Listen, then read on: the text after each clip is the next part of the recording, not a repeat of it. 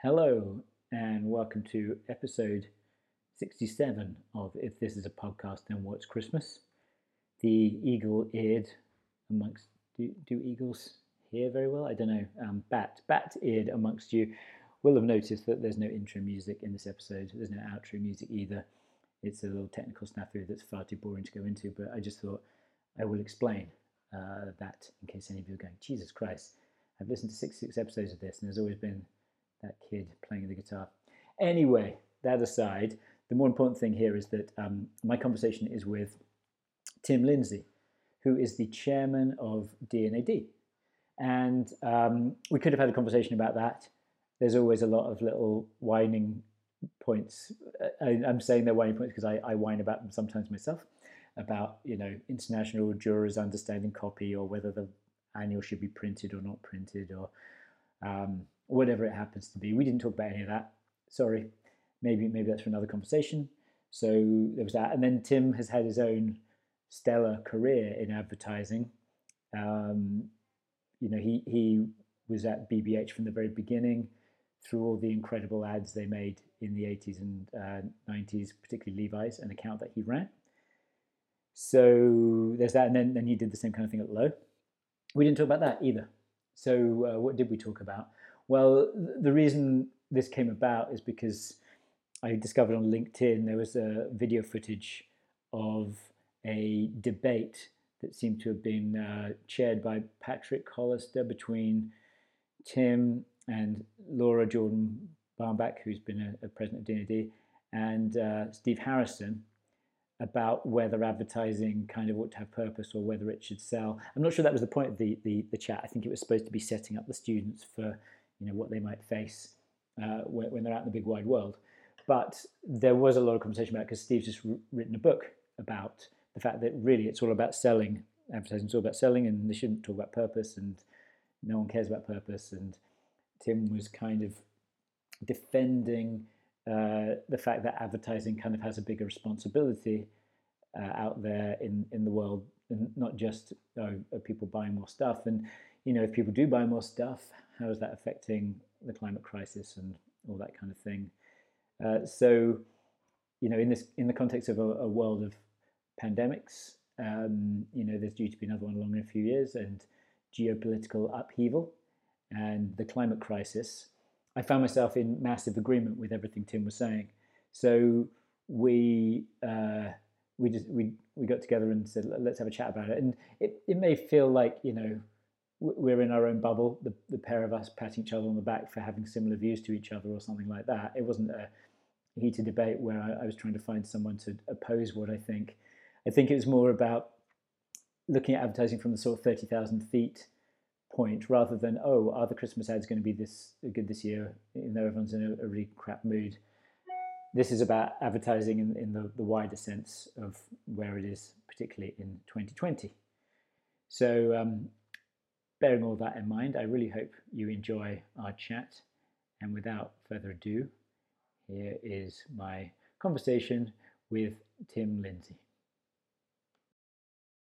Well, so when I was thinking about this yesterday, I was going, wow, I could probably do like an hour on you and your career, which would be a different thing. But because the thing that I got in touch about was that YouTube clip that... Oh, yeah, I'm impressed you found it then. Yeah. Well, God, where was it? I mean, I think it must have been on someone's LinkedIn conversation or something like that. And it was, so I had a look there. Yeah. But like I said, everything you said, and maybe we could sort of go into the chat now, really, but everything you said seemed to be so simpatico with what I was thinking about the way advertising needs to be, kind of a different perspective on advertising in 2020, and how it was actually a really amazing microcosm of your perspective on that, even as someone who's been through the 80s and 90s and seen, those years, and Steve Harrison's, which is slightly different, but I felt like there's a lot of Steve Harrison perspective out there. I think there's a lot of people out there who are just like, we should be selling stuff. That's what we do. The whole purpose thing is not only a distraction, but something that is damaging to advertising at a time when it's sort of, if not on its knees, then in a somewhat more submissive position than it's ever been. It's definitely been in better shape, that's for sure. Yeah. So as CEO of D&AD, I was interested in how you'd sort of, is there a path you think that you went down that took you to those things, or has it been an incremental reading of Guardian articles and conversations with people and things like that that's kind of brought you to that conclusion? I actually wrote a column for the Guardian for a while when a guy called Joe Confino edited their sort of sustainable business online section, and he got. I wrote a column. I wrote 10 articles for them on in the sort of early days of D&AD, white pencil, and impact around that. And I think it was mainly sort of trying to sort my own head out, actually. Well, it was useful for that. Yeah, there is a lot of that. Do you know Steve Harrison, Ben? I do, yeah. He like I said on the email, I asked him in to talk in my agency about 10 years ago when his book on Howard Gossage came out. Yeah, so yeah. I know him, like I knew him much more then and sort of tangentially since. Yeah. I loved that Gossage book, actually. I thought it was brilliant. And I reviewed it for campaign and actually helped Steve sort of, publicize it around the launch and so on. In fact, I think we did something DNA did something to help him. And then sort of confidentially, we sort of fell out over a couple of things, not badly. And I think the book that he's just written is just a sort of, I don't know why he's done it. It's just a sort of, it's to provoke a reaction, I think, from what he probably would see as the sort of abundance of snowflakes in our business. As I tried to point out in that discussion, it just isn't binary like that. It's not either we do this or we do that. It's so much more complicated. And I don't think there's anyone sensible who would say, of course we have to help our clients sell stuff. That is a huge part of the job, but we have to give them the right advice. And in doing that, we all have to sort of, conserve resources for, so that the planet and, future generations can continue to live on it. And I just think that's sort of a no-brainer, pretty much. I mean, unless you're Donald Trump or, someone like that. And I'm sure. Yeah, go on. Sorry. Yeah. Well, I was going to say, I have a feeling like you've given it got a lot of consideration, and as have I in trying to start an ethical advertising agency and Beacon. I've like dived deep into it, but I think it took me a while to really get the nuance of the argument. And what you've just laid out seems self-evident to me as well. Yeah. But I think there are a lot of people who, when you explain, I remember actually sitting in my agency in LA a few years ago, saying, but capitalism is ultimately going to be hugely problematic for the people living on the planet in terms of how it is at the moment. Because the end game of capitalism is to continually use more and more resources on this planet until what happens? We don't have any more and we're all at the end of it. The guy I was talking to was like, what do you mean? Hang on, anti-capitalism? That's a completely weird idea. And then oddly enough, a year later, he was a massive Bernie Sanders flag waver and had come around to the whole thing. But we make the wheels of capitalism and advertising turn a bit faster. So for us to in any way go against that seems to be going against what we are and what we do. So how do we reconcile those two things? Well, I think you sort of have to sort of examine your own, what you do in your own professional life, and indeed in your own personal life as well. That's a sort of slightly different subject. And just to take Steve again as an example, I think that the agency that he founded back in the day was a pretty, ethical place. I mean, what passed for ethical behavior back then was, not working for cigarette clients, not working for clients who treated you like shit. And that was, Steve's agency was like that. And he describes it in the book. And actually you think, I'd quite like to work there. It sounds a bit like PBH. And I think that's all moved on now. And he then went on to say, if I, Steve, was to start an agency today, it would be a B Corp. And hang on, Steve, that's completely at odds with if you'd be a B Corp, why wouldn't you be giving your clients that kind of advice, to put people on the planet on, give that the same weight and importance as profit? And he sort of didn't seem to be able to get his head around the sort of contradiction that was implied in that. But so I concluded, I think I said it that he actually didn't believe his own argument. He's just saying it to sort of stir stuff up and get people like Rory Sutherland, on the warpath on his behalf.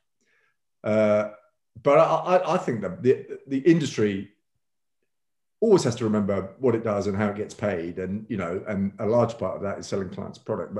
But doing it, as I said earlier, Ben, in a way that conserves resources for future generations has got to be a big part of the equation, and has to be sort of bound into all thinking and execution now. And I think sorry, I'm rattling on here. I think many companies, big and small, are demonstrating that you can make money out of doing the right thing, and the right thing in today's terms. So yeah, I think that's quite hopeful.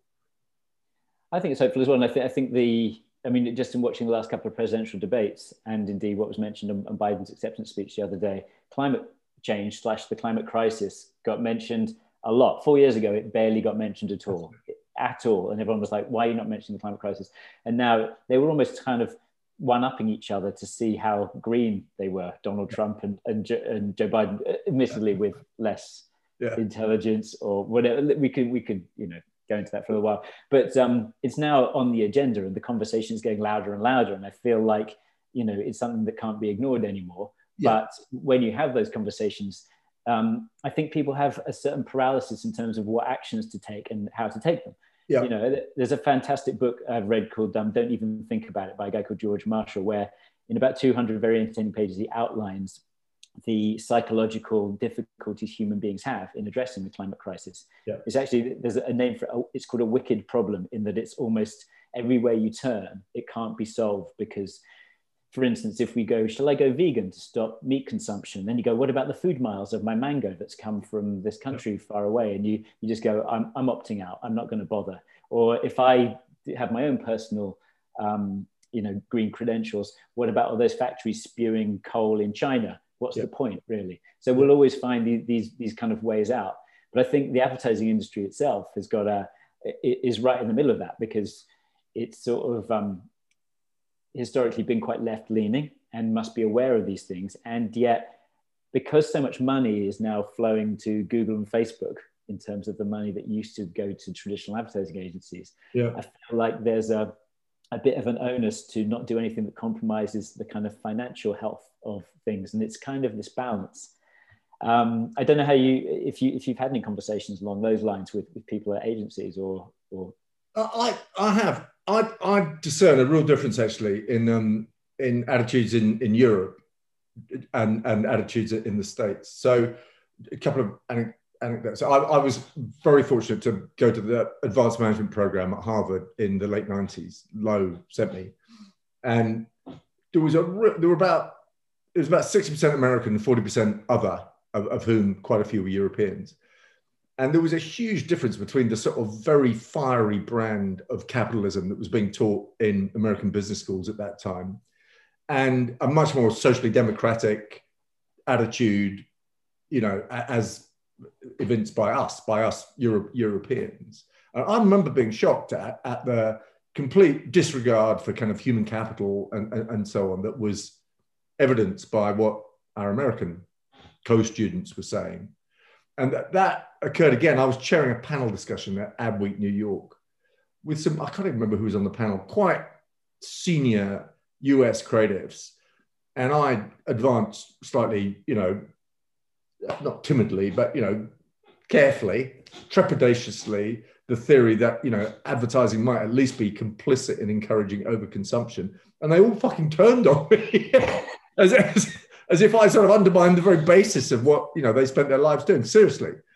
And I think there is a difference, and maybe it's changed. That was probably 5 years ago. But were they saying you were wrong, or were they just saying? They were saying that's ridiculous. Advertising is here. They were saying what Steve Harrison is saying, essentially. Our job is to sell. And, any thought that we should hold back on that or think about some of the obvious implications of that was kind of anathema to them. I can't remember who it was, actually. It's probably best not to mention them. But they weren't people you would think would take that view certainly in a European context, if you see what I mean. Yeah. So, I actually asked a professor. Omnicom used to run a sort of Omnicom. It was called Omnicom University, and they used to get Harvard professor. It wasn't actually held at Harvard, but they used to get Harvard professors to come and teach senior executives for a week. And I remember there was a very formidable lady called Nancy Kane, a very senior professor. And I remember asking her whether she and her colleagues took responsibility for, the crash, because a lot of those products were developed in the research departments of the big business schools in the States. And of course she said no. Anyway, yeah. So it's difficult to get people to take all this on board. But I think if you look back, Ben, at people, the sort of prevailing attitudes 10 years ago, they were very different from the way people are thinking now, I believe. Yeah. Well, I think there's that quote from Upton Sinclair: it's hard to get a man to believe in something when his salary depends on him believing the opposite. Yeah. And I think that's very much a case where you go, are we going to be, well, like a lot of the Republican senators at the moment, are we going to be turkeys voting for Thanksgiving or Christmas? Yeah. Or are we going to just go along with the prevailing thing that will get us paid next month? Yeah. And that's another argument where you go, I can make these compromises or make these changes, but I still need to pay rent and put food on the table for my family. Yeah. To what extent should I just be selling everything I've got, giving it to climate crisis charities and living in a cardboard box? There's a grey area in between the two things, I guess. I mean, coming back to Biden and climate emergency and so on, I mean, he's now saying that, his policy is primarily focused on the 3 C's, isn't it? It's, COVID, climate crisis, and China which is a sort of good soundbite, but that's what he said. So it's up there. But that's an amazing advance from where things used to be. And I think the Overton window of conversation moved a lot over the year and over the last couple of years. And whether it's wildfires that just won't stop in the Western United States, or the hurricanes or whatever else it happens to be, you kind of can't ignore it. But I feel there's also people don't understand that the refugee crisis that led to Brexit was a result of the climate destroying the arable land in Syria, and the Syrian people having to move to the cities, and then the unrest, refugees. I mean, I was brought up in Africa, and I used to go with Lo. I used to go to South Africa. As you fly up north from Southern Africa over the beginnings of the Sahara, there's literally hundreds of miles of land that used to be cultivated, but the Sahara's moved south. I mean, there's a point to that, which is this kind of talk, this kind of dangerous talk, is often characterized as being anti-business. But it's the exact opposite of that. But business can't operate without political and climate stability. No one wins if the world's on fire, and so that has to be taken into account. Which is why smart companies like Unilever are taking into and Rabobank and P&G and Patagonia and all the others. You can't sell stuff to people if A, they don't have any money, B, they don't have anywhere to live, and C, they're in flight from something, whether that's water scarcity or war or whatever. Yeah, it feels like it's one of those human nature situations where it's like, can we wait till the very last minute to do something about this thing that is annoying to do things about? Like, we all know that as our own personal ways of behaving ourselves. You go, do I have to do it? And then you wait, and then it might be a bit too late, and you might have to deal with some consequences. But I feel like there's a sort of global version of that going on at the moment, where you go, could we still, we're still drilling for oil right now, and even though companies like BP or whatever are putting money towards renewable energy, they're still, let's open up these areas of federal land to be drilled. Let's, make sure that there's more fracking going on. It's kind of crazy that even though we all know this is going on, we'll still continue down the other path. Yeah, and that's another example of how nuanced this all is, or how difficult it is to get a handle on it, and how it really isn't black and white. Because the fossil fuel companies are the people who are investing most in renewables. And the automotive manufacturers are the people who are investing most, in electrification and battery life and all that stuff that is going to, change all that. It really will. I also think that people are making, whereas people, for the reasons you said, you've got a salary and kids at private school, and it affects. I know this is serious, but it doesn't affect me yet. I really believe that people are beginning to make changes in their personal lives as well. I mean, when I say that, I mean people like us, with cars and houses and kids and all the rest of it. That, again, if you look back 10 years, you know, you weren't thinking of buying an electric car or putting solar panels on your roof, or at least I wasn't. And now, or, you know, eating more vegetarian meals. And they're only small things, but if millions of people do it, it will, you know, perhaps make a difference, I guess, I hope.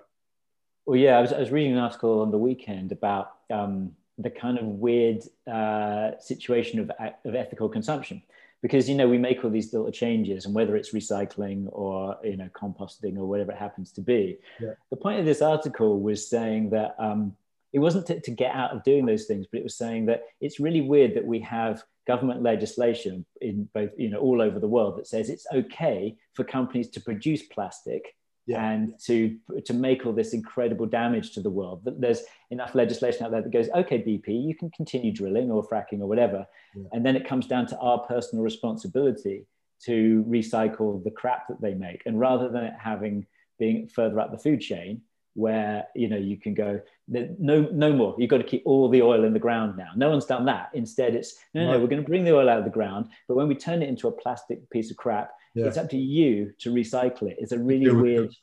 I've never thought of it like that. You're absolutely right. You know, you stop these things at source. And of course, I mean, it's like, I mean, a smaller example, you know, British supermarkets banning, you know, single-use carrier bags. You know, it had an immediate effect. You know, people started taking, you know, shock horror shopping bags when they went shopping, you know, and it changed things in a matter of months, actually. So there are sort of, you know, behavioral science stuff that you can do that has real, that's not behavioral science, but yeah, the stuff you could do via legislation that has huge impact, I think. Yeah, you're right. But those externalities that we kind of, it's kind of our responsibility then to fix things that giant companies have done. But, you know, there's that ingredient aspartame in Diet Coke, which is proven to give you cancer. And no one instead goes, let's not sell Diet Coke. Like, I spoke to a nutritionist who said, oh, you shouldn't be drinking as much Diet Coke as that. You know, you shouldn't really be allowed to put cancer chemicals into Diet Coke. Is a really weird way of looking at it. We have a right to expect our governments to protect us from that sort of stuff. It was discovered by accident, aspartame, apparently. Was it? Yeah, it was like one of those things. A scientist had left a couple of, you know, chemicals in a dish and tasted it. Went, oh my God, that's sweet. It was a sort of, they weren't trying to discover it. It sort of popped up sometime in the late 60s or early 70s. Yeah, that's sweet. Now I have tongue cancer. But hey, there's a but there's a serious point in there that the business balance of going, hey, we found a really cheap sweetener. Yes, I know people are going to get cancer. Exactly. Is a sort of one example of how business goes, well, yeah, there's going to be some consequences, but we need to be a company worth billions and billions of dollars. Otherwise, what's the point? In fact, the FDA didn't allow it in US soft drinks for a long time. It was legal in Europe before it was legal in the States. I think that's right. I'm pretty sure that's the right way around. Yeah. Anyway. And then there's the DNAD in all this. But oh, yeah. So, well, I was going to actually ask a very specific DNAD question in terms of all of this, because I wrote a blog post a few months ago that was entitled something along the lines of, this ad is brilliant, that's why I hate it, about the IKEA ad where all your knickknacks rap to you about how crap your house is and the fact that you need to, which won at least one pencil, if not two, I think, this year. Yeah. And my point, which seemed to have got a fair bit of traction when I stuck the blog up on LinkedIn, was that, yeah, it's a really, really well-made ad. It's really charming, really fun, really memorable. But what it's essentially saying is, even though you've got this stuff, you should be guilted now into re-upping your furniture because, hey, it doesn't fit with what's today. Because advertising dictates, you know, this constant churn of, hey, there's a new fashion in terms of chairs or throws or paintings. There should be. So my point, I'll way down that path, was, is it responsible for DNAD to award ads like that when, even though they're very well made, they're potentially damaging? And I know it's not an easy answer. No, it's a very current conversation, because so Naresh Ramchandani has just become president of DNAD, who you probably know, Ben. I don't know him personally, but I know obviously. Okay, so his thing. He's a brilliant writer, and he's a partner at Pentagram, and he founded 2 agencies, and you know, he's a great of our business and a very, very lovely guy. But sustainability has been a big thing with him for a long time. You know, he was on about this stuff before many of us realized how important it was. And he's asked the same question, you know, should D&AD award stuff, even if that product or that company is doing something, you know, negative, you know, regarding the planet? And the slightly weaselly answer is D&AD doesn't award anything. Okay. Right. We appoint jurors and they make the awards. And that is absolutely true. I'm sure you've judged, Ben. Have you judged? Yeah. So, you know, we have absolutely no influence on the decisions that the juries make. We select the juries, obviously, and we manage, but it's the kind of prevailing view of senior people in the industry. That's what creates awards. I personally, I'm going to use an example here of Tide, which won a Black Pencil 3 years ago. For that, it's a Tide ad, that Super Bowl series. And it's not the right example. I mean, you know, washing your clothes with that kind of detergent uses a lot of water, you know, in a world that has water scarcity issues, that might not be a great thing. It's just a detergent ad, albeit a very brilliant one. I would be very sorry if D&AD wasn't able to give awards to campaigns like that, which don't have a purpose. They don't pretend to be anything. Well, they did pretend to be something else, but you know what I'm saying? It was just selling soap powder. And I, secondarily to that, I sort of trust the jurors to make the right decisions on our behalf. You know, there are a lot of purpose-driven campaigns and products being awarded now, and there's a controversy around that. You know, certainly people like Steve would say, you know, we've lost the plot. You know, this stuff doesn't work. It doesn't sell stuff. I don't believe that, by the way. I think, you know, something like the Colin Kaepernick Nike campaign sold a lot of pairs of sneakers. So I think attaching yourself to the right causes, even if it's done slightly cynically, can be hugely effective commercially. But I think it's also important to be sort of, for our industry and us as individuals, to be kind of on the right side of history here. You know, I think we have to be seen to be, you know, supporting the right causes and doing the right things. And I think in general, the industry is working towards that in quite a healthy way. And in general, from an awards perspective, I think that kind of work is being recognized, even though some of it undoubtedly, I shouldn't really say this, but I will, some of it is scam, for sure. You know, it ticks all the boxes, but it was done to win an award. But enough of it isn't for it to be important for us to encourage that kind of work. Does that sort of answer the question? Sort of. It does, and I think what you mentioned there, in that it being a very difficult, debatable grey area in terms of what's good and what's good and bad, is really interesting, because you could say let's not do any, I don't know, X or BP or whatever, but where do you draw the line? Or gambling, or, you know, booze advertising, or because people misuse those substances.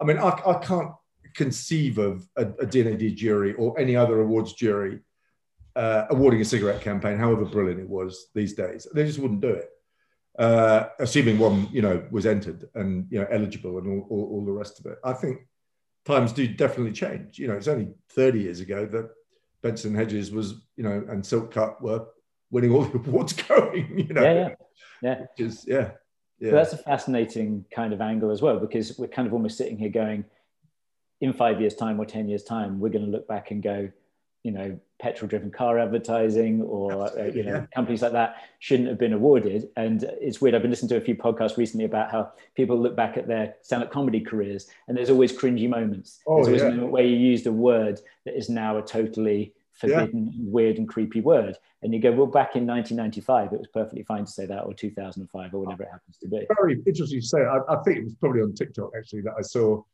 an old Smith and Jones sketch where they're both policemen, and Mel Smith is, you know, a thick bloke who's, you know, arrested the same bloke 126 times because he's black, you know, and you think, you cannot possibly be serious. Even 30 years ago, this was sort of weird. And to see it now is extremely uncomfortable. You know, but the point he's making is a good point of institutional racism in the police. It was making a good point. That was indeed the point. I might remember the exact sketch you're talking about, and I think it had words that you would never use on TV. It did, which I wouldn't even use, even in this conversation. Yes. Yeah, exactly. But that is a kind of fascinating kind of angle on things. And it may be that It's funny that when I think about the advertising that I like, I sometimes think, oh, I'm a bit regressive. I like the traditional media that I grew up in when I first got there, and I find myself a little bit annoyed with the fraud and the underwhelmingness of a lot of digital advertising. And I go, am I being a bit of a dinosaur? And then on the other side, I sit there and think, advertising really needs to rip itself up, and if not start again, go onto a whole new paradigm. And this thing of maybe in 5 years or 10 years time, we'll look back and say it's bad. If a jury happened to be composed of 9 people who were, as I'm going to use the word just to get up Steve's nose a second, woke, as they could possibly be, and go, well, look, this is an amazing ad that's been awarded all over the world for, you know, BP or Shell or something. We're not going to award it. We're only going to award. And their whole debate was about, hang on, this company has been done for human rights abuses. I mean, it's funny that you bring up Colin Kaepernick, because Nike has obviously had its own questionable, ethical practices itself. Really? And one could say that the Colin Kaepernick situation is a form of woke washing, and especially as it's in no secret, you can find this on the internet, plenty of stuff. Nike weren't going to sponsor Colin Kaepernick. They were going to pull his sponsorship until Wydens told them that would be a really stupid thing to do and you shouldn't do it, and then lean into it. So I didn't know that. You've got this company that's going, let's get rid of this Kaepernick guy. He's going to be bad for business. The agency goes, really, don't do that. It's a really bad thing. It's not very Nike. They run an ad that is presumably against the wishes they had a month ago, saying Colin Kaepernick's the best thing since sliced bread. Yeah. And they reap a massive amount of financial benefit from it. And you kind of, my head's going in 9 different directions just saying that story. And I don't know where you begin and end with what's right or wrong about it. It's very hard to unpick. It comes out of something we sometimes say, which is even greenwash and woke washing, which is, is actually a step in the right direction, because at least it means that the people who are making decisions are sort of conscious of the issues, even if they're responding to them cynically or from a purely commercial standpoint. It is one step on a journey that ends up with people doing the right thing for the right reasons and being successful in business. And coming back to D&AD, which I think is why you wanted to talk, Ben, is our D&AD's role. Again, something Steve accused us of, is not saving the world. We're absolutely about celebrating, stimulating, enabling to a certain extent excellence in commercial creativity. That is D&AD's role. But also, I think increasingly, issues of diversity and inclusion are an important part of that, of stimulating excellence. And therefore we campaign for that as well. But it's for the same reason. It's not something additional that we've bolted on. It's because more diverse organizations are more creative and create better outcomes.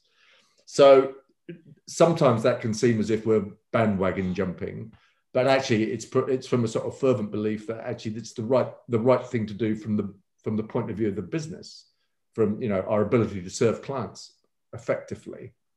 And I think increasingly, I've come to see it sounds a bit pompous, I apologize if it does. D&AD's role is kind of helping the industry via the awards and education and New Blood and Shift and programs like that to sort of do the right things well. So absolutely doing things well is because we're slightly elitist and we reward excellence, but doing the right things well, I think, has become increasingly important. And you have to make judgments about that.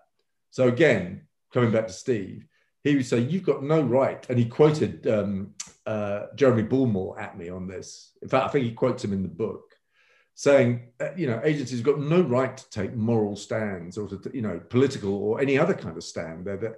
But what happens if taking a stand is actually part of giving a client the right advice? To me, it's much more complicated than you can't do it. Well, sometimes you need to do it, like Nike, Yeah. Well, I think that whole thing of what position we have as advertising people in terms of our client influence is a really fascinating one as well, because you're kind of going, well, they have their own CSR departments. They read the papers same as us. They know what's going on. It's not like they're sitting there going, God, should we drill for oil or should we not drill for oil? Hang on, our advertising agency says no. Stop the drilling now.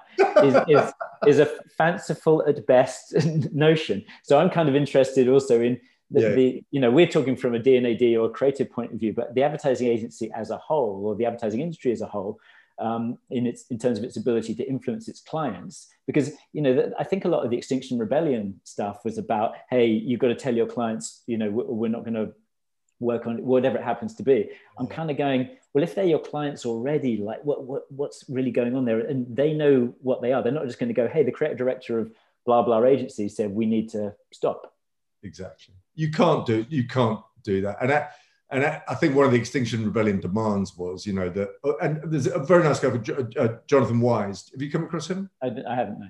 Okay, he's running something called Reset. He's also been around this whole area for a long time and is absolutely 1,000% sincere about it.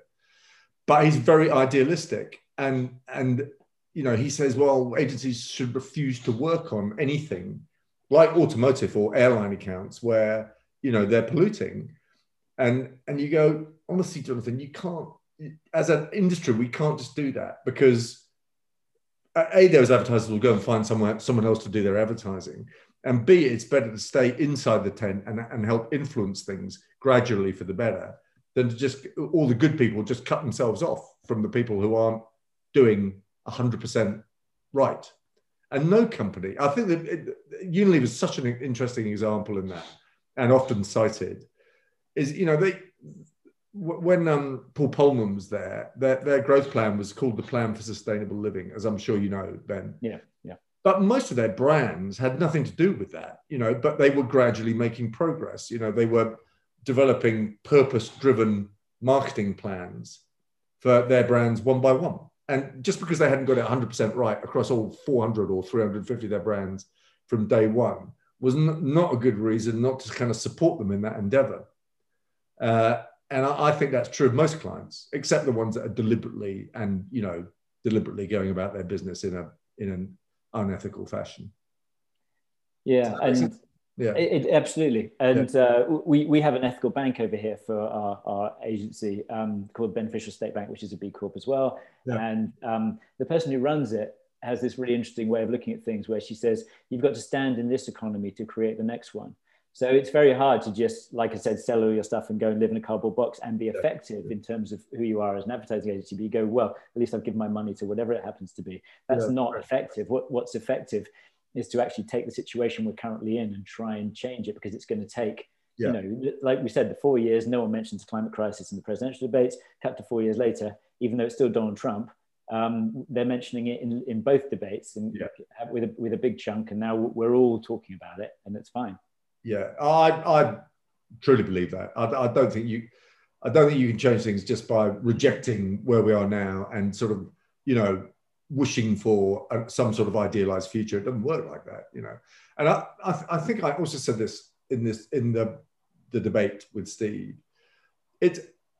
Everything is nuanced. I think one of the things he says is, but Black Lives Matter and climate rebellion, there are extremists involved, people who are literally trying to tear down capitalism. And you go, well, there might be, but the fact that that's the case doesn't make, the vast bulk of people being against, institutionalized racism in the US police forces wrong. They're still right about that. And it's not wrong for Extinction Rebellion to want the climate emergency to move up the political agenda to the top. It's a very sane response to the situation. There may well be Marxists in the background, but it doesn't make what they're asking for the wrong thing to ask for. And it just comes back to this previous point, Ben, that nothing is black and white. There are just shades of grey, and you have to sort of try and pick a way through it. No, absolutely. And I was kind of wondering what Extinction Rebellion seemed to be doing now, because from parking boats in the middle of Oxford Circus, they seem to have sort of gone a bit quiet. And I was kind of trying to dig into that, because their more recent advertising seems to have been a lot more along the lines of the nice softly plinky guitar music kind of thing. And I was kind of going, whatever they did by parking that boat there, and they probably pissed a bunch of people off, and it's very difficult to the reason, and I'll go into gigantic fucking solutions in a moment, but you're never going. There isn't going to be this one magic bullet that's going to persuade literally everybody to start being climate conscious tomorrow. There are lots and lots of things. So you're going to have things that are, off-putting to some people, but massively enrolling to other people, inspiring to some people, and anathema to other people. Yeah. And however they did it, and in terms of getting up people's noses, I think they would believe, and perhaps is the case, they did more good than harm, and therefore it was on the front page for days, and therefore again the window is moved a little bit in terms of that conversation. The house. I agree with you. I think they did well. I agree with them. I think they did do more good than harm. I think a lot of people who are certainly not extremists, got involved and certainly got engaged with the subject matter to a degree that they hadn't before. And of course, taxi drivers hated them, and commuters got pissed off, and all the rest of it. But I think that the message stuck and has stuck. Absolutely. Yeah. And I sent you a link on one of the emails we had to an initiative that my wife and I are doing called Gigantic Fucking Solutions. Yeah. I got to the website and I couldn't get any further on that page. Oh, I put a password, but I'll make sure you can check it out. I missed the fact there was a password. I do beg your pardon. Yeah. No problem at all. But so we went and had dinner maybe a year and a half ago, and we just suddenly came to this weird realization and said, hang on, if advertising people have got us into this overconsumption mess, they can surely get us out of it, because advertising people are presumably the masters of persuasion, and we know how to do what we need to do. So you've got these incredible thinkers all through the industry, and some of which are not being used enough by the industry, and therefore they should be able to make that change. So with that as the kind of founding concept of it, and having no real idea of what to do otherwise and no money, we just decided to kind of start asking people, from Walter Campbell and Paul Silburn to scientists, education people as well. So the more we dug into it, the more we kind of found where the pros and cons were. And as I always end up saying, the S on the end of solutions is the most important thing here, because it's going to take a lot of different kind of ways of coming about it. But Paul came up with an incredible idea that would benefit Airbnb as a business. Walt came up with a completely different perspective on how travel should be talked about. And then we spoke to M&C Saatchi in Sydney, which is now creatively run by my old art director, Cam Blackley. And they had this incredible idea. Cam. Well, yeah, lovely guy. Yeah. And they came up with this idea to have the human being declared an endangered species, because we technically fit the criteria for an endangered species right now.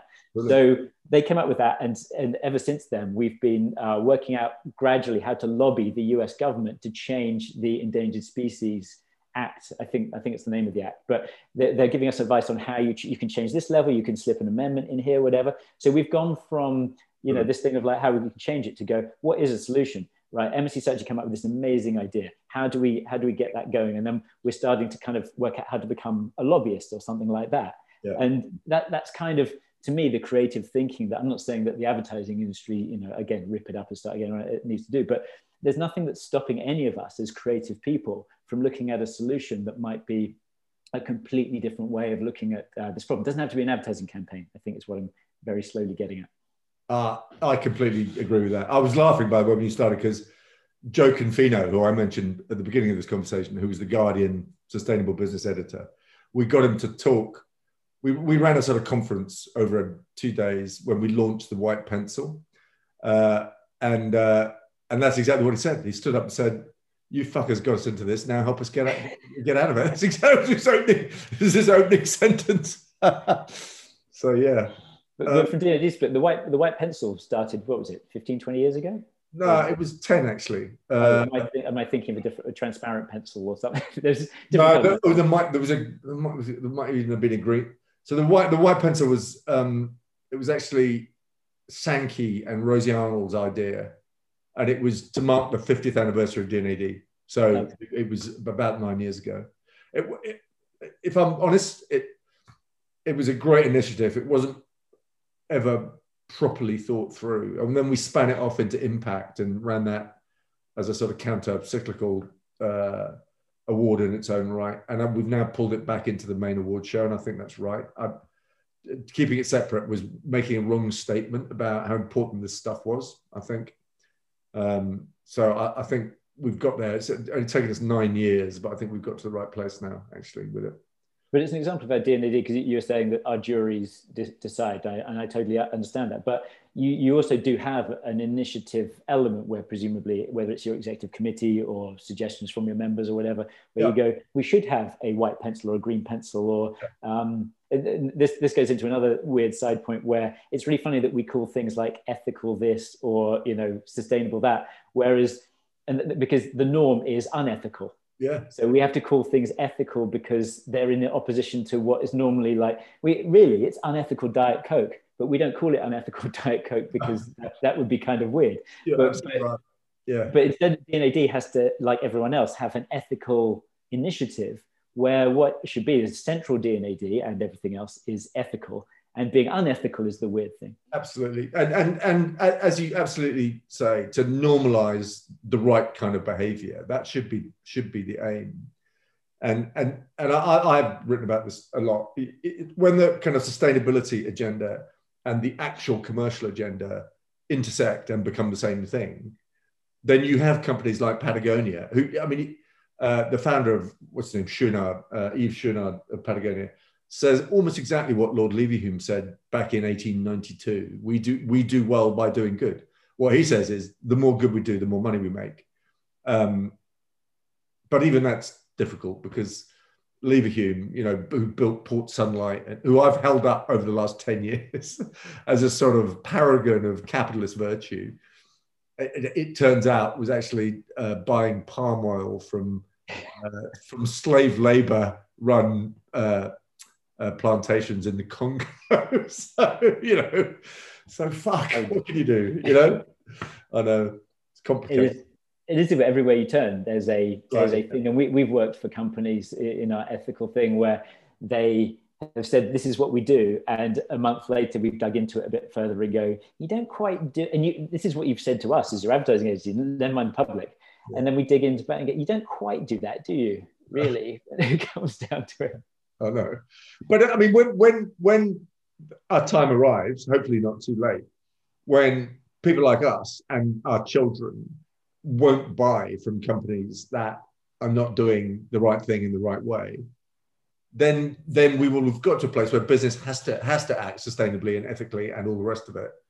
And I think that's a big hope for the planet. Actually, I think, you know, governments and, you know, supranational organizations have not been very effective at controlling this stuff. And I think business has to take the lead, and we have to take the lead in advising businesses how to go about it and how to project it and execute it and all the rest of it. Well, I think that very much bleeds into the, say, taxation question, whereby, you know, the so many companies avoid paying any tax at all, or even get a rebate, even though they're you know, producing billions and millions of dollars every year, but they barely pay any tax at all because the tax laws allow that to happen. Yeah. And the argument that then happens from a lot of people is, hey, you should change the laws. They're just doing what they can do under the circumstances. Yeah. Well, yeah, but ethically, you don't have to do that. You don't have to go, let's pay zero tax. And you go, oh, well, fiduciary responsibility to our shareholders, which actually isn't even a thing. There isn't a fiduciary responsibility to shareholders either. Because as you see with Unilever, they say we're going to do things our way. And Tim Cook said it about Apple as well. If you don't like the way we do things, go and buy shares in something else. Yeah. So it's not always about making money. So yeah. No, sorry. Bob Hoffman, who I read and like a lot, said a really brilliant thing. I don't know if it was his original idea, but he expressed it. He said, if you're not paying taxes where you make your profits, don't even talk to me about anything else, right? No, I'm not interested in what charities you support or, you know, what your, you know, brand purpose is. If you're not paying tax, you know, fuck off, basically. And I think that's really good. You know, people, you know, I'm sure we'd agree about that. They absolutely have a responsibility to support the infrastructure that in turn supports their business that generates the profits, you know. And that includes education and transport and health and all the rest of it. Yeah, they have to. It's almost insane that you go, hey, we rely on the education that educates our staff. We rely on the roads that we bring our products in on. We rely on the police to generally protect things as they're going, but we're not going to pay a penny towards it happening. And it's just another suck of money from the middle class to the people who already have billions and billions. And yet, and again, I was reading one of Steve's conversations on LinkedIn with, I think, Toby Allen from from AMV. Oh yeah. And he was saying, if you asked your average, somewhat woke person, would they buy from a company that didn't pay its tax, treated its workers badly, and I can't remember what the third thing was, they'd all go no, and yet we all buy from Amazon every day. Yeah. So, 100%. And we use Google 50 times a day, and we all the rest of it. Absolutely. Yeah, it's a very interesting thing on the human side of it, where people aren't willing to trade convenience for things that might be better for the world. Or desire. I mean, I'm sitting here at my desk in my study. I can see 7 Apple products without moving. Yeah, I'm moving up right here. Yeah, exactly. Yeah. Oh, yeah. But that being the case, another element of advertising ethics to me, and again, this is where I feel like I'm very forward thinking, way too far ahead of my time, problematically so, is that advertising intrinsically is there to sort of, it's turned into this over the years, make you feel bad about not having the product. Your life would be better if you happen to have X, Y, or Z thing that happened to be. And not only that, when you sell it, you'll put unrealistic body images on advertising things, and you'll also put aspirational lifestyles that make people feel bad, and been linked very strongly to everything from just not feeling good about yourself to even suicide. Absolutely. That people think that they're inadequate. So we can talk about environmental ethics, but what about the ethics of advertising intrinsically causing mental harm to people? I'm calling, desires that you can't enact, and as you say, imagery that you aspire to but can't attain. It's so I'm going to use Levi's as an example, right? Or I was just about to say. Okay, so it came in a laundrette, and we had I'll come back to this. We had a run-in with the BBC about this, actually. Me and Nigel Bogle and Hegarty, actually. I think what that advertising, Nick Kamen and the stuff that followed it did, it certainly saved the brand in Europe. That was the first thing it did. Levi's was in real trouble. And coming back to what I was saying about great clients, Bob Rocky, who was the president of Levi's, said, will this work? And we said, yes, it will work. And he said, well, let's make it then. It was like when we presented the work, it was like a 20-minute meeting. Anyway, is that wrong to create that kind of desirable imagery? It's certainly lucky, because I don't think anyone knew, how absolutely effective it was going to be. Does that imagery, which sort of conjured up a sort of America that never really existed, but people happened to want to buy into at that time, does that give them additional pleasure alongside simply owning a pair of, 5-pocket blue Western jeans?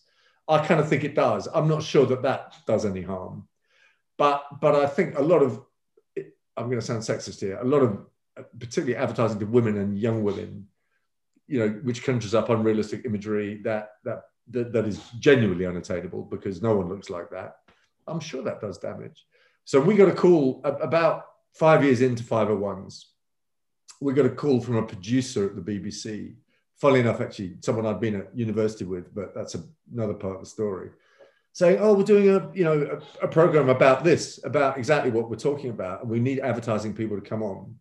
And we went, well, we're slightly wary about that. And they said, no, it really does need the advertising industry to put its side of this argument, because it's exactly. Anyway, I think I certainly gave an interview, and I think John did too. And it turned out the program was about suicide in young males, and they hadn't told us the subject matter. Oh, really? Yeah. And actually, it was okay as it happened, because we managed not to say anything too stupid. But it was, it really made me think about what you've just asked, Ben, which is, how culpable are we? And the conventional excuse is the imagery you create and the desirability you create around a product, which is actually what a brand is part of what people buy and part of what they enjoy when they consume it, for the most part. I don't really know if I believe that, if I'm honest. Yeah, and I'm not sure there's a good answer to all this, because you could take it even further and go, is it in human nature to want to progress, improve, competition, things like that? Are they intrinsically in it? Is it a bug rather than a feature? Yeah. That we actually kind of want to consume these things, even though they'll kill us one way or another, or they'll kill some of us, and you can't really, you know, putting Nick Kamen in the laundrette, you don't fast forward to a suicide 5 years later. Joining the dots between those two things is a virtually impossible thing to do. And going, well, if you can't do that, what about the paintings of what Michelangelo's David? Do we have to rip that down as well? And how do we, where do you draw the line? Exactly. And, you know, there is no question that, you know, part of the joy of owning I don't know, take an Aston Martin is that, you know, Sean Connery drove one in, you know, Diamonds Are Forever. I mean, you know, brand imagery is that is a huge, I mean, that's what we do. We create images around products that turn into brands. And without that, it's just down to a better mousetrap, isn't it? Do you know what I mean? You know, and I think that kind of advertising is also relevant. You know, if you've got a great product, the first obligation of the advertising is to get out of the way, isn't it? So, you know, but a lot of products are parity and they need the advantages that advertising can give them. I've never really, if I'm honest with myself, I've never really sat down and examined how I feel about it because I've spent 40 years of my life doing it. And I might come to a slightly awkward conclusion about that. I'm the same, and you know, in the time that I was, you know, working on creating both Gigantic Fucking Solutions and our ethical advertising agency, Invincible Unicorn, and going through all these things and totally believing them in 100%. For financial reasons, I was also freelancing for certain companies that I'm definitely not going to bring up right now because you need me to freelance for them again. But it makes the whole thing like, what are my actual principles? What, you know, if I'm going this far to create these initiatives and even I don't actually live that lifestyle and believe it, what am I expecting or thinking that other people are going to do? And it kind of gives the whole world a total free pass on these things. I think one of the get out of jail cards is, you know, gambling is a problem, but not for the vast majority of people that do it. Drinking is a problem, but not for the vast majority of people that do it. Smoking is a problem for the vast majority of people that do it, and therefore it was right that smoking was banned. Yeah, but there's a figure floating around in the back of my head, which is it's somewhere between 1% and 3% of people in these kinds of categories where you know most people participate, drink, whatever, you know, bet without coming to any harm. But there are some people who are vulnerable, and they you know, should you, you know, stop the vast majority of the population enjoying something that they, you know, gives them pleasure and, you know, is a pastime or an outlet of some sort because of that 1% to 3% of people who inevitably will abuse it and damage themselves. And I think there is a greater good argument in there somewhere, probably. Yeah, and I think you could then you could then take this one step further into, mention the word rationing, for instance. Yeah. So if we imposed rationing, you know, because of the meat industry and whatever and the harm it's doing to it, you know, people would be up in arms about the compromise to their freedom. Yeah. Whereas in World War II, it was seen as a totally, you know, you could really join the dots very easily between us needing to do rationing and the war effort and things like that. So, but that was a question of communication. We're very much, my wife and I, very much in the fact that it's a communication issue rather than anything else. The facts are out there. We all know the behavior, but we're not able to communicate to people persuasively enough to get them to change their behavior, whether it's about the fact their insurance is going to change. The insurance market's going to be dead at some point soon because you can't say insure homes against wildfires in California, which means you can't get mortgages on them, which means the whole housing market collapses. And then the same with flooding in England, that's going to be a thing in the near future. How are we going to address all those things? And if we're not able to communicate those things now, that's kind of on us as the communication people. The facts and the situation is plain. There isn't really an argument to be had unless we want to just kind of weasel our way out of it to some degree. But the communication thing, which takes us back to advertising and D&AD, is what it all really comes down to. And we're supposed to be the experts at that, but no one in advertising has taken on the brief of communicating the climate crisis. Nobody. They haven't. No, some people have tried. Jonathan Wise, who I mentioned earlier, has tried to pick it up. I mean, part of the problem is the answer to it is not advertising. It's, you know, it's some of the things that you've mentioned, which I will now go away and look at. It's people. It is communication in the broader sense, or communication is a big part of it. But I think a lot of people think, well, just do an ad and they stick it out there and nothing happens. And it's really not surprising that nothing happens.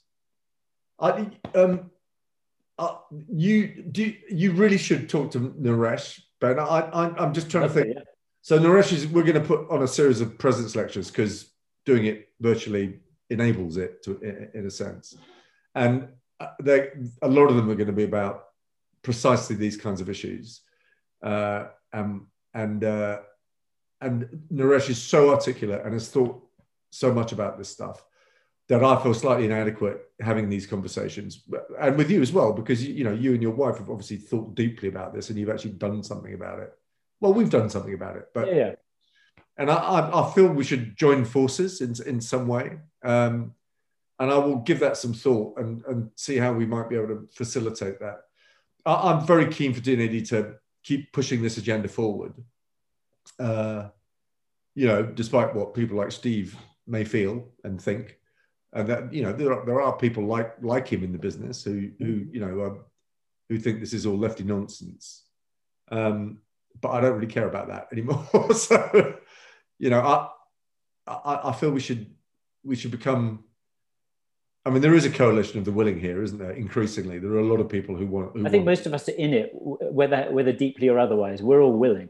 Yeah. But I think even Steve would say that. And if you look at, I don't know if Steve has kids or grandkids or whatever it happens to be, but I think we're all looking at that and going, hey, we might be able to work out the next 30, 40 years. And then, you pop your clogs and that's the end of that. But we've got kids. Now I look at my 14-year-old and my 11-year-old and go, if you guys are going to try and work out the next 70, 80 years in what's going to be a scarce resource, there's going to be another pandemic in the next 5 years.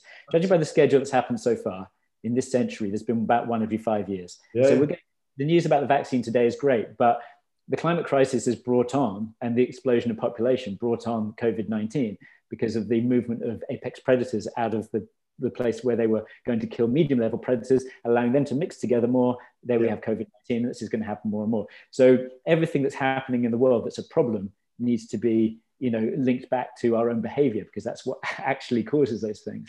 And the fact that our population has increased exponentially over the last whatever it is 100 years. I mean, David Attenborough, one of my daughters is doing some really interesting stuff, actually, making all these issues kind of palatable to teenagers effectively, and they're just about to launch a website called Itza. And they've got films from David Attenborough and so on, and from all over the place. And his thing, when it boils down to it, he actually, and it's a very difficult area to get into because it sort of feels like you're denying rights and even life to parts of our population. It is population in the end. There are too many of us on the planet, and there's not enough resources to feed and clothe and cure our ills, and that's a big issue. So. Well, we're getting to this sort of time. We've done an hour or so. And the other thing I was going to mention to you before we skip off is so one of the other things that is one of our gigantic fucking solutions is my wife has a thing called Green the Bid, where there's a few of them together who's created this. So it's getting commercial production to be environmentally responsible and sustainable. And I've heard of that. Yes, well, you may well have done, because we're now we're talking to people all over the world. There was a launch of it a couple of weeks ago, and it would be great if DNAD was a supporter of it in terms of endorsing it and mentioning it, and if there are panels or whatever that you have conversations about, having it be brought up. So I could connect you with her, and she could explain more in some way. That would be great. I would we'd love to get behind that. Absolutely. I have heard. What is your wife's name, Ben? Gabby K. Gabi. Okay. But there's about 4 or 5 of them. Someone did come in and talk to us about it, actually, and then sort of nothing happened, and I don't know whether that was their fault or our fault.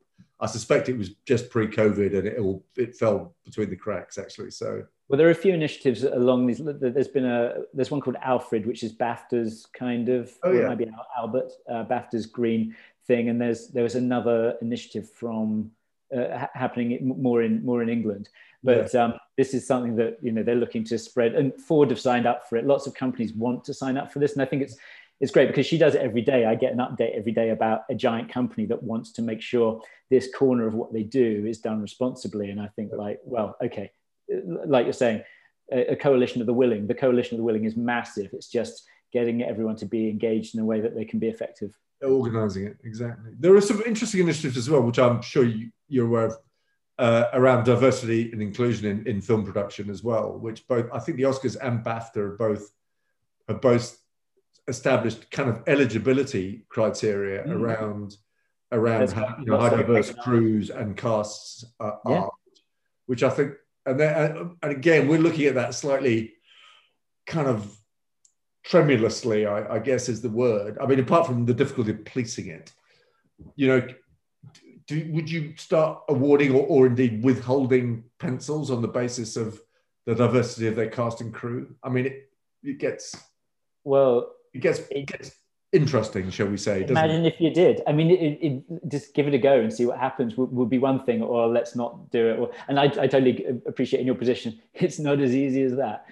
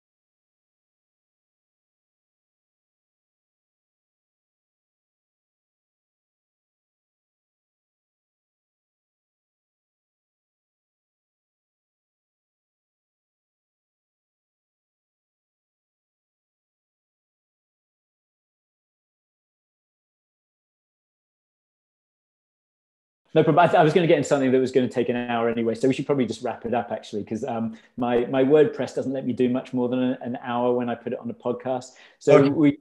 we can have another conversation at some point. It'd be great to keep it. I'd love to, Ben. I'm just going to remind you, you once got me into terrible trouble with your blog. This is about 10 years ago, completely inadvertently. And I'm just trying to recall the detail. I think I wrote a review of a not very good book about managing creative people, and for Management Today or something. And in it, I said something really stupid about, some creative people are borderline psychopaths or something really stupid like that. And I think you pulled me up on it. We hadn't met, obviously, and there was a sort of whatever the equivalent of a Twitter pile-on. So anyway, that was I have no again. Comes right back to advertising. The consequences of my words and actions, I have no, they go in all sorts of places, and I apologize to anyone listening to this who has had a Twitter pile-on. No, exactly. No, I wasn't feeling resentful at all. And you were right about that Alan Parker article, by the way. Do you remember that? Oh yeah. I mean, it was weird because I was like, this guy needs. Yeah, it was that, and then we can all talk about copy and international jurors. These are all hour-long conversations, if not 3 hour-long conversations. I do listen, by the way. We listen, so hey. You do. I would 100% say it's great that D&AD is very responsive to people getting up in arms about them not printing an annual or something like that, which I'm like, I don't know. Should anyone be printing these things? My one small suggestion that is probably going to get absolutely nowhere is you should go down the path of that Visionaire book. They used to get one designed every month by an incredible designer, and it used to cost about £400 or £500 depending on who did it. And if you went in the other direction and said, yes, here's our annual, but it's going to be £1,000 to anyone who actually wants it. Honestly, Ben, we're thinking about that stuff. I have to say, I have the benefit of having seen the digital annual, and it's fantastic. And it's going I love the archive. The archive is a godsend to me. It's going to be free to everyone, and the content is deep and rich. And it's the annual. If goes to about 1,500 people, most of whom live in London. It's not widely distributed, but never say never. Never say never. Yeah. Okay. Well, have a great evening, and I'll be in touch on email about Green the Bin and things like that. And let's keep in touch. Absolutely, Ben. I really enjoyed it. Yeah. And if you could send me the file, that would be wonderful. I will. When I figure out how to do it, I'll send it to you. Yeah. Or we can just repeat the whole conversation. Exactly. Okay. All right. Justin. Have a good day. You too. Cheers. Bye.